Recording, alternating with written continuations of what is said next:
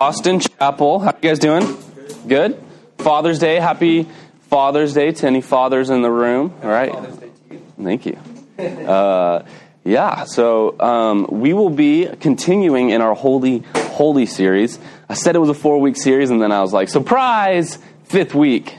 We're going to have a 5th week in our 4-week series called Holistic Discipleship. And so we've been going over this series now for, this will be the 5th week, but we've been exploring these 4 topics of holiness, or these 4 directions in which you can look for a holy life. And the first one was devotional holiness. So we talked about how this is us recognizing who God is, worshiping Him for who He is. And so in all areas of our life, we're like living for His glory and seeking out His example. And then we talked about personal holiness, which is really looking inward at ourselves for repentance and areas that we need to confess and areas that we personally need to grow. And then we talked about relational holiness. This isn't making sure other people are holy. This is you being holy in your actions or in your relationships with others, right? How you act towards others, how you treat others, doing so in a holy manner. And then last week we talked about missional holiness, which missional holiness is really the one that is probably left out the most in churches. And that's this idea that a part of living a holy life is missional. It's living on mission. To live a holy life, you must also live on mission. Jesus makes this abundantly clear throughout His teachings that from the very first thing He said to His disciples, He said, "Follow me and I will" what? Make you good people. Follow me and I will make you fishers of men, right? And so this was the calling of disciples ever since the beginning. And this week, we're going to be looking really practically at discipleship. What does that look like? And more so, how can we disciple people and even personally grow holistically? All right, so we're not just growing in one area, but leaving other areas of our lives completely unchecked, which happens a lot. Unfortunately. I mean, I know that I have been guilty of that in my life, and I would assume that maybe you've been growing in some areas, but then there might be a part of your life where you just haven't even thought about growing. You've been just content with where you're at. This week, we're going to be looking at how to holistically grow spiritually, and more than that, how to holistically disciple others. And so I've created kind of a tool that's actually in our app. So what I want you guys to do today is make sure you have the app on your phone. If you don't, please download it right now. If you have that app, you're going to go ahead this week and click on the new icon that is for holistic discipleship in the app. So everybody should have their phone out right now. Everybody should be getting their phone out and getting to the app, okay? You have about 15 minutes, because I'm going to talk about some other stuff, then we're going to get to the app. So 15 minutes, everybody needs their phone out with the app on it, okay? Cool. Before we do that, we're going to look at a couple portions of Scripture and really look at the call that Christ has for us all out of these 2 Scriptures. We're going to be in John for both. So if you have your Bibles or you've got your phone out and you've also got the Bible in the app too. All right, so you don't even have to leave the Austin Chapel app, all right? You can find the Bible in the app. If you have that, we're going to be in John chapter 8. This is a very famous text, one that I would say is taught on very often, and for good reason. We're going to look at this morning, and there's one key point that I want us to take from this story. And the reason we're going to look at these 2 Scriptures is Jesus makes it clear that He wants us to grow. He wants us to grow. And you're like, yeah, I know, like we talk about growth all the time at church, but I'm like, okay, fine. We talk about it a lot, but are we growing? Are we changing? Are we being transformed? Are we looking more and more like Christ every day and less like the old me? Every day that needs to be happening in the spiritual life. And Jesus makes it abundantly clear that growth is a part of following Him. And so we're going to look at these 2 Scriptures, and I believe we're going to find some pretty cool stuff. All right, John chapter 8, verse 1. But Jesus went to the Mount of Olives.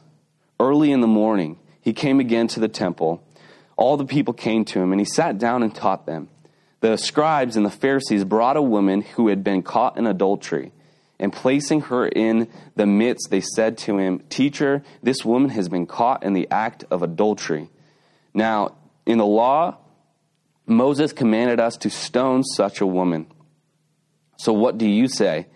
This they said to test him, that they might have some charge to bring against him. Jesus bent down and wrote with his finger on the ground. And as they continued to ask him, he stood up and said to them, "Let him who is without sin among you be the first to throw a stone at her." And once more he bent down and wrote on the ground. But when they heard it, they went away one by one, beginning with the older ones, probably a little more humble. And Jesus was left alone with the woman standing before him. Jesus stood up and said to her, "Woman, where are they? Has no one condemned you?" She said, "No one, Lord." And Jesus said, "Neither do I condemn you. And from now on, sin no more." Another translation would say, "Go and sin no more." Right? Now, this text has been taught on many times, mostly from the perspective of grace and the perspective of not judging. And that's all good. This is absolutely a part of this text. We have this woman who is caught in adultery. She's done something pretty bad, right? This is taken seriously in our culture. It was taken seriously in their culture. Almost all cultures take adultery very seriously. It's not something that you should just dabble in. It's a serious sin. It's something that has a lot of consequences. It breaks up families. It's bad for children. I mean, this leads to a lot of problems, and it's a serious sin. So what she has done is wrong and should be viewed that way. And Jesus is not saying to her, "Oh, it's okay what you've done." All right? It's not what he says. He says, "Go and sin no more," though. Right? But he also tells the others, like, "Hey, you're sinners too." Like, people are always speculating, what did he write in the ground? Was he writing their name and a sin next to it? Like, because he's Jesus, he could do that. Maybe that's what he wrote. We don't know what he wrote in the ground, but whatever he did write in the dirt convicted them enough to where they were unable to feel good about throwing a stone at her. So there's a lot we can learn about that. But today I really want us to focus on this. Jesus, and this is my first point, Jesus accepts us where we are at, but he doesn't expect us to stay there. Right? We have this woman who's caught in a serious sin, a sin that in their culture she could have been stoned for. And Jesus accepts her. He says he doesn't condemn her, but he doesn't say, "Hey, go ahead and live your life out the way you have been. Go ahead and just do whatever you want because there's grace." He says, "Go and sin no more." Go and sin no more. He accepts us where we're at, but he does not expect us to stay there. Let's look at another story out of John. This would be John chapter 5, verse 1. After this, there was a feast of the Jews, and Jesus went up to Jerusalem. Now there is in Jerusalem by the sheep gate a pool, in Aramaic called Bethesda, which has 5 roofed colonnades, and in these lay multitude of invalids, blind, lame, and paralyzed. I hear the giggling. One man was there who had been invalid for 38 years. When Jesus saw him lying there and knew that he had already been there a long time, he said to him, "Do you want to be healed?" The sick man answered him, "Sir, I have no one to put me into the pool when the water is stirred up. And while I'm going, another steps down before me." Jesus said to him, "Get up, take your bed, and walk." And at once the man was healed, and he took up his bed and walked. Now that day was the Sabbath. So the Jews said to the man who had been healed, "It is the Sabbath, and it is not lawful for you to take up your bed." But he answered them, "The man who healed me, that man said to me, 'Take up your bed and walk.'" They asked him, "Who is this man who said to you, 'Take up your bed and walk'?" Now the man who had been healed did not know who it was, for Jesus had withdrawn, and there was a crowd in the place. Afterward, Jesus found him in the temple and said to him, "See, you are well. Sin no more, that nothing worse may happen to you." The man went away and told the Jews that it was Jesus who had healed him. All right, so we have actually a lot of interesting things, and I'll cover some historical stuff first. We have this pool that they believe that an angel would stir it up every so often, and whoever was the first one to get into the pool would be healed from whatever it was. If it was a sickness, a disability, they would be healed. Now, there's no reason to believe that this was actually true. Scripturally, it seems like this was probably a myth. Like there wasn't an angel that was actually stirring up the waters and people were being healed. The water had some good mineral properties to it, so there may have been some sort of natural healing from just being in the water for some. There also might have been a psychosomatic healing, like just the legend. For some people, maybe it allowed them to be healed, just they believed they were healed for a time or something, if there was something less severe. So it's possible that there was reason for why they believed this, but there's no reason in Scripture to believe an angel was actually doing this. We see nothing else like that in Scripture, so it would be a little strange if it were. And the Bible seems to just speak of it as a legend and not so much as truth. But nonetheless, these people believe it, and you have all of these sick people, all of these disabled people, all these people with infirmities, all hanging out here, hoping to be the one in the pool. And so Jesus goes to this place, and this man, he's unable to get into the pool. But interestingly enough, we find out that his sin was caused, or his disability was caused by his sin, right? So this is not... I would not teach it this way. Some would, that if you're sick, it's because there's unconfessed sin in your life. And so God has made you sick. I don't believe that's scriptural. I believe that sickness just happens, and there's a lot of things in this world that happen to good and bad. The rain falls on the heads of both the wicked and the righteous, the Bible says, right? So I don't believe that this is teaching that in any sense. This is something he was doing that was sinful, that caused physical harm to his body. So you can think alcoholism, you could think drug addiction, you could think something like that. He was doing something that caused his sickness, that caused his disability. This is not a punishment from God. This is just a natural circumstance of his sin. Now, he's there, and he has no one to put him in the pool. So he's hanging out at this pool, but he has no one to put him in the pool. Jesus says to the man, and it's an interesting question, do you want to be healed? Why did Jesus ask that question? This guy's waiting at the pool and obviously hoping to be healed, but Jesus asks, do you want to be healed? And I believe it's because Jesus there is really addressing the sin issue in his life. Do you really want to be healed, right? Or do you still want to participate in that sin that's causing this problem? Yeah, so Jesus is seeing that there is something deeper going on with this man than just a physical healing. There needs to be a spiritual healing. There needs to be sin that is transformed, he needs to be made new. Not just in a physical manner, but in a spiritual way. And so he says to him, do you want to be healed? Which is just an interesting question. The man says yes, right? And Jesus says to him, take your bed and walk. Get up. Take your bed and walk. You can go. He didn't say go into the pool. He said just get up, take your bed, and walk. That's an interesting thing. Jesus just commands him to do something as though he were healed. So it would take faith to believe that he was healed. Right? I'll try to stand up. Like, all right. And he's healed. The man is healed. Now, Jesus says this to the man. What's really interesting, we'll come back to this, sorry. What's really interesting is that the man is healed and he goes away, but Jesus also says the same thing to him. Go and sin no more. Go and sin no more so that nothing worse happens to you. Go and sin no more. So same thing. He accepts the man where he is at, but he doesn't expect him to stay there. He expects there to be transformation. Okay? Now, my second point is this. Jesus gives you the power to obey his commands. Right? When he said to him, get up and walk, Did he expect the man to do that by his own power? Whose power enabled him to do that? It was Christ's power.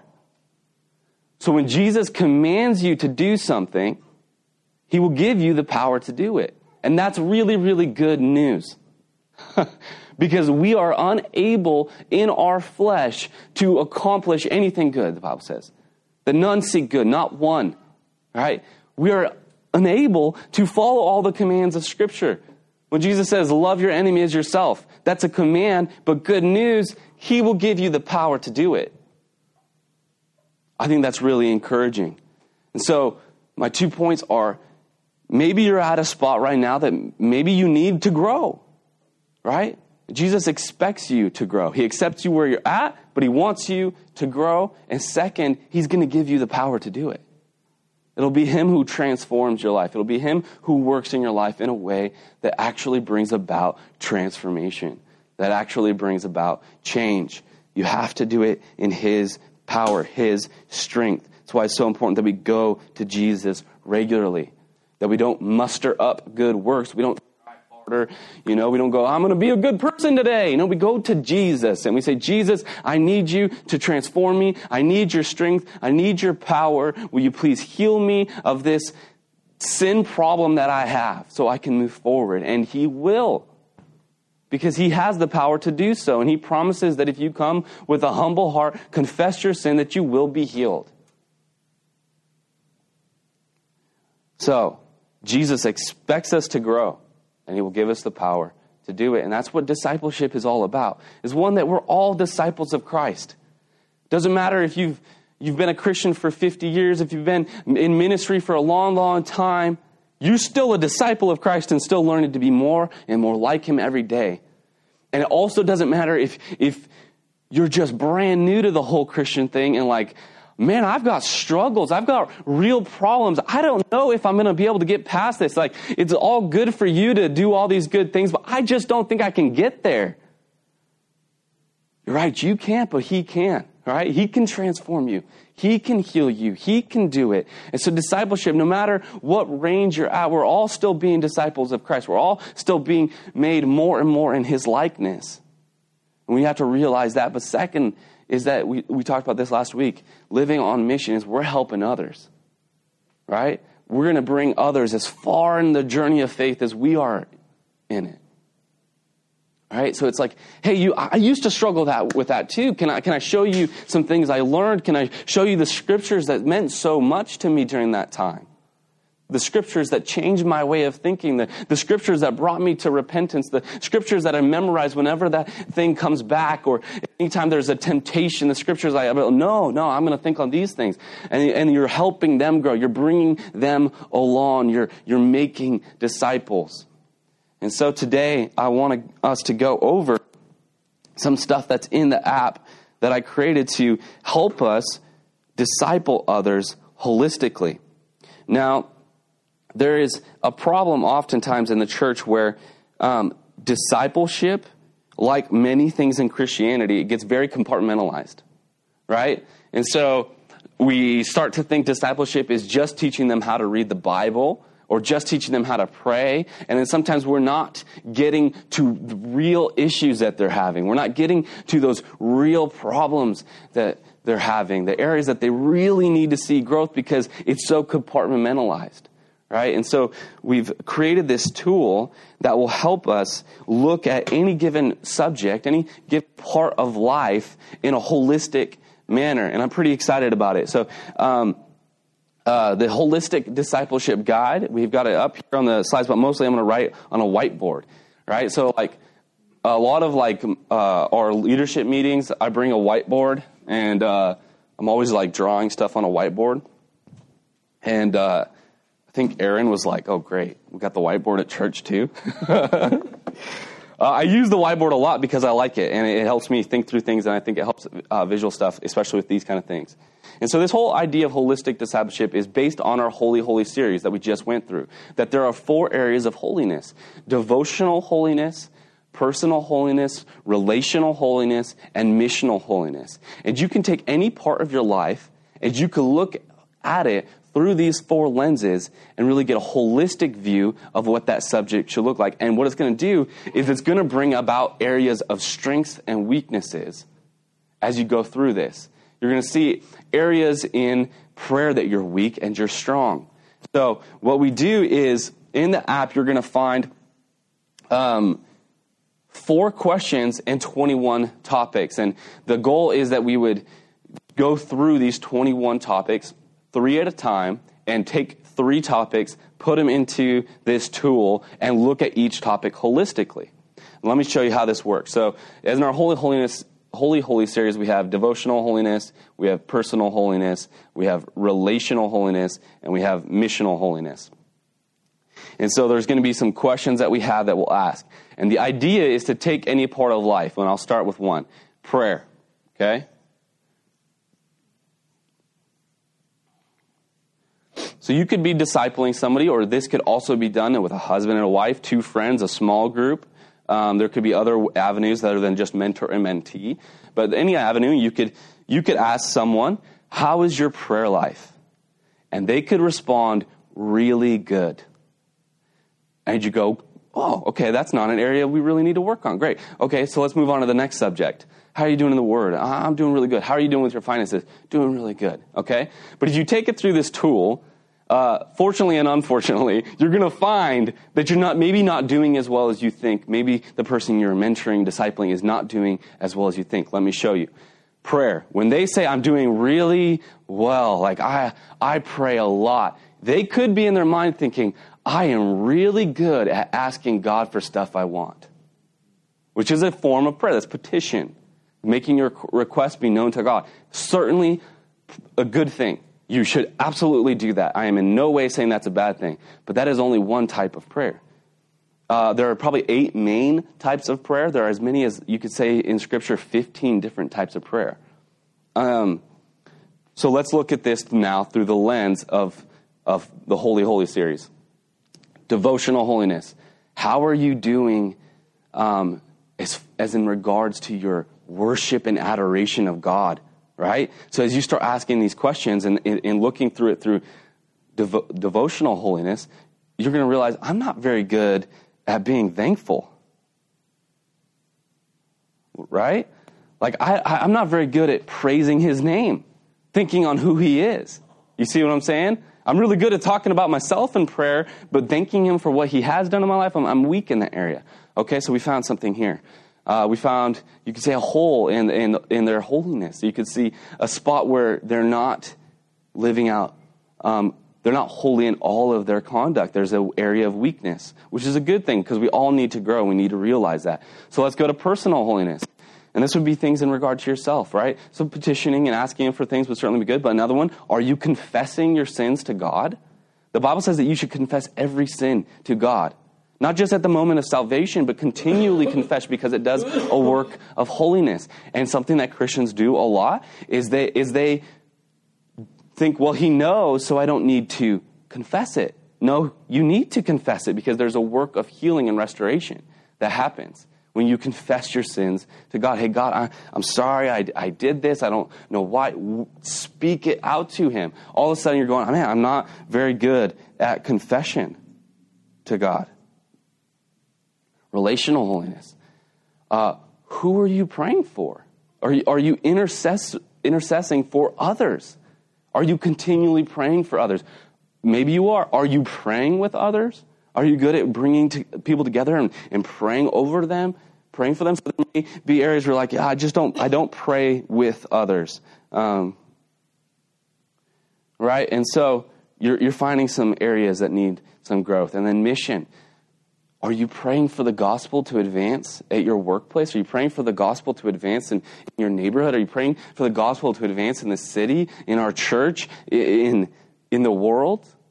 You see, so I'm not very good at praying for the gospel to advance in my workplace. So what we've done is we've taken this lens, this tool, and we've looked at an aspect of life that maybe you would have said I'm doing good in, but we just found 4 weaknesses. We just found 4 areas that you could work on. And so using this tool, you can put any given part of life view it through these 4 lenses. We have 4 questions that you can ask about any topic. Each question is geared to one of the 4. You ask those 4 questions and you can view that area of life holistically. Just so we can see this better, somebody give me a topic of life. Food is actually one of them. So we'll do food. Thank you, Aaron. Food is one of the 21. All right. We can go through this pretty similarly, right? Some of them are going to probably be work a little better than other topics for sure. So prayer is one of the easier ones because you're going to see that one immediately. But food, let's look at this. How am I using food? Now, is food just something I consume? Or is food something that I utilize for worship, for personal growth, for relationships, and for mission? All right? Now, actually, in Scripture, the Bible talks a ton about food. And actually, you see Jesus always at these feasts. You see that the Israelites in the Old Testament, they took their feasts incredibly seriously. They also took fasting really seriously, so that plays into food as well. So let's talk about food. Let's talk about devotional holiness in regards to food. Are we recognizing that we need to be thankful for Him? That we're thankful for what we have? And not just saying the same prayer before you eat every time, but really being thankful for what you have, being thankful for your food. I'm blanking on other ways you could be devotional holy right now with food. Fasting would be another one. Are you taking time away from food to fast and focus in on Him? During fasting, you know what you're going to think about a lot? Food. So you could say I have a weakness in fasting. Okay, so personal holiness. Gluttony is an unspoken sin a lot of times. It's not something that's even addressed. So there could be some repentance from overeating. Or one that's probably even more prevalent in America is just waste. Americans throw enough food away every single year to feed the rest of the world. So there's hungry children when we're throwing away leftover lasagna. So that's something to pray about and repent about.